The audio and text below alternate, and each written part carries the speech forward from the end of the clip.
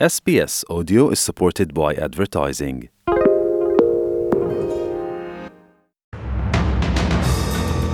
In this bulletin, Hamas to release 50 of the hostages after Israel agrees to a 4-day ceasefire. The government has announced plans to overhaul online safety, and world champions Argentina have beaten Brazil 1-0 in their World Cup Qualifer after a delayed start due to police clashes with fans.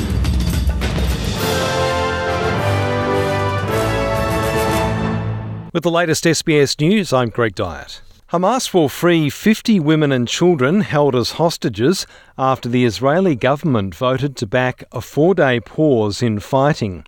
In exchange, Israel will release 150 Palestinians imprisoned in the country, also understood to be women and children, and allow hundreds of trucks carrying humanitarian aid and fuel to enter the Gaza Strip. The Israeli government has said it will extend the ceasefire by 1 day for every 10 additional hostages that are released. Israel has agreed not to attack or arrest anyone in Gaza during the truce period. The Qatar government, which has been mediating the negotiations, says the starting time for the truce will be announced within the next 24 hours. The Prime Minister and opposition leader have both denounced rising anti-Semitism at the opening of the Melbourne Holocaust Museum. The opening was attended by leaders across the political spectrum, including Prime Minister Anthony Albanese, Opposition Leader Peter Dutton, Victorian Premier Jacinta Allen, and Liberal Senator James Paterson. In a speech, the Prime Minister referenced the conflict between Israel and Hamas and says it's led to a rise in anti-Semitism in Australia.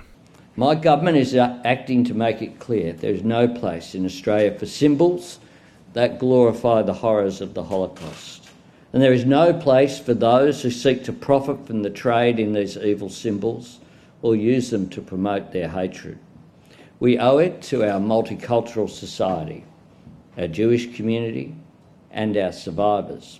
The government has announced plans to overhaul online safety to address emerging issues including gambling advertising, artificial intelligence, online dating, and targeted racial abuse. In a wide-ranging address to the National Press Club, Communications Minister Michelle Rowland has announced a review of the current Online Safety Act to be led by former ACCC Commissioner Delia Rickard and involving public consultation.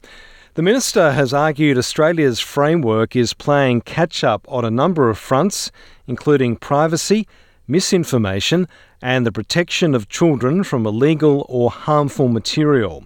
She says reform is needed to regulate the power imbalance created by social media companies whose decisions affect billions of users globally. By sheer size, market dominance and influence, these platforms are also the site of a huge information asymmetry and power imbalance.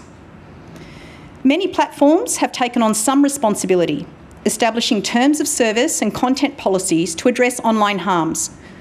But it is clearly not enough. Perpetrators continue to use these platforms to do harm. An epidemiologist says Australia's low COVID-19 booster rates amount to a public health failure. Just 27% of people aged 75 or over have had a booster in the last 6 months, and for people under 65, the booster rate is 5.5%. The latest monovalent vaccines, which have been available in Europe and the United States for months, will be on offer to Australians from December 11. Associate Professor James Trower from Monash University says Australia's low booster rates are concerning and represent a public health failure. Yeah, I think it is. I mean, I guess it's the most important protection that we have now. We can't modify community transmission, and I don't think it's necessary to. So we really do have to focus on the vulnerable groups.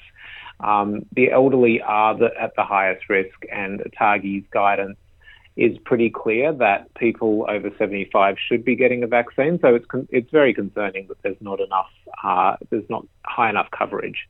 In football, world champions Argentina have beaten Brazil 1-0 in their World Cup Qualifer after a delayed start due to police clashes with fans. The Argentinian football team were forced to leave the pitch before kick-off when fans began fighting during the national anthems being played.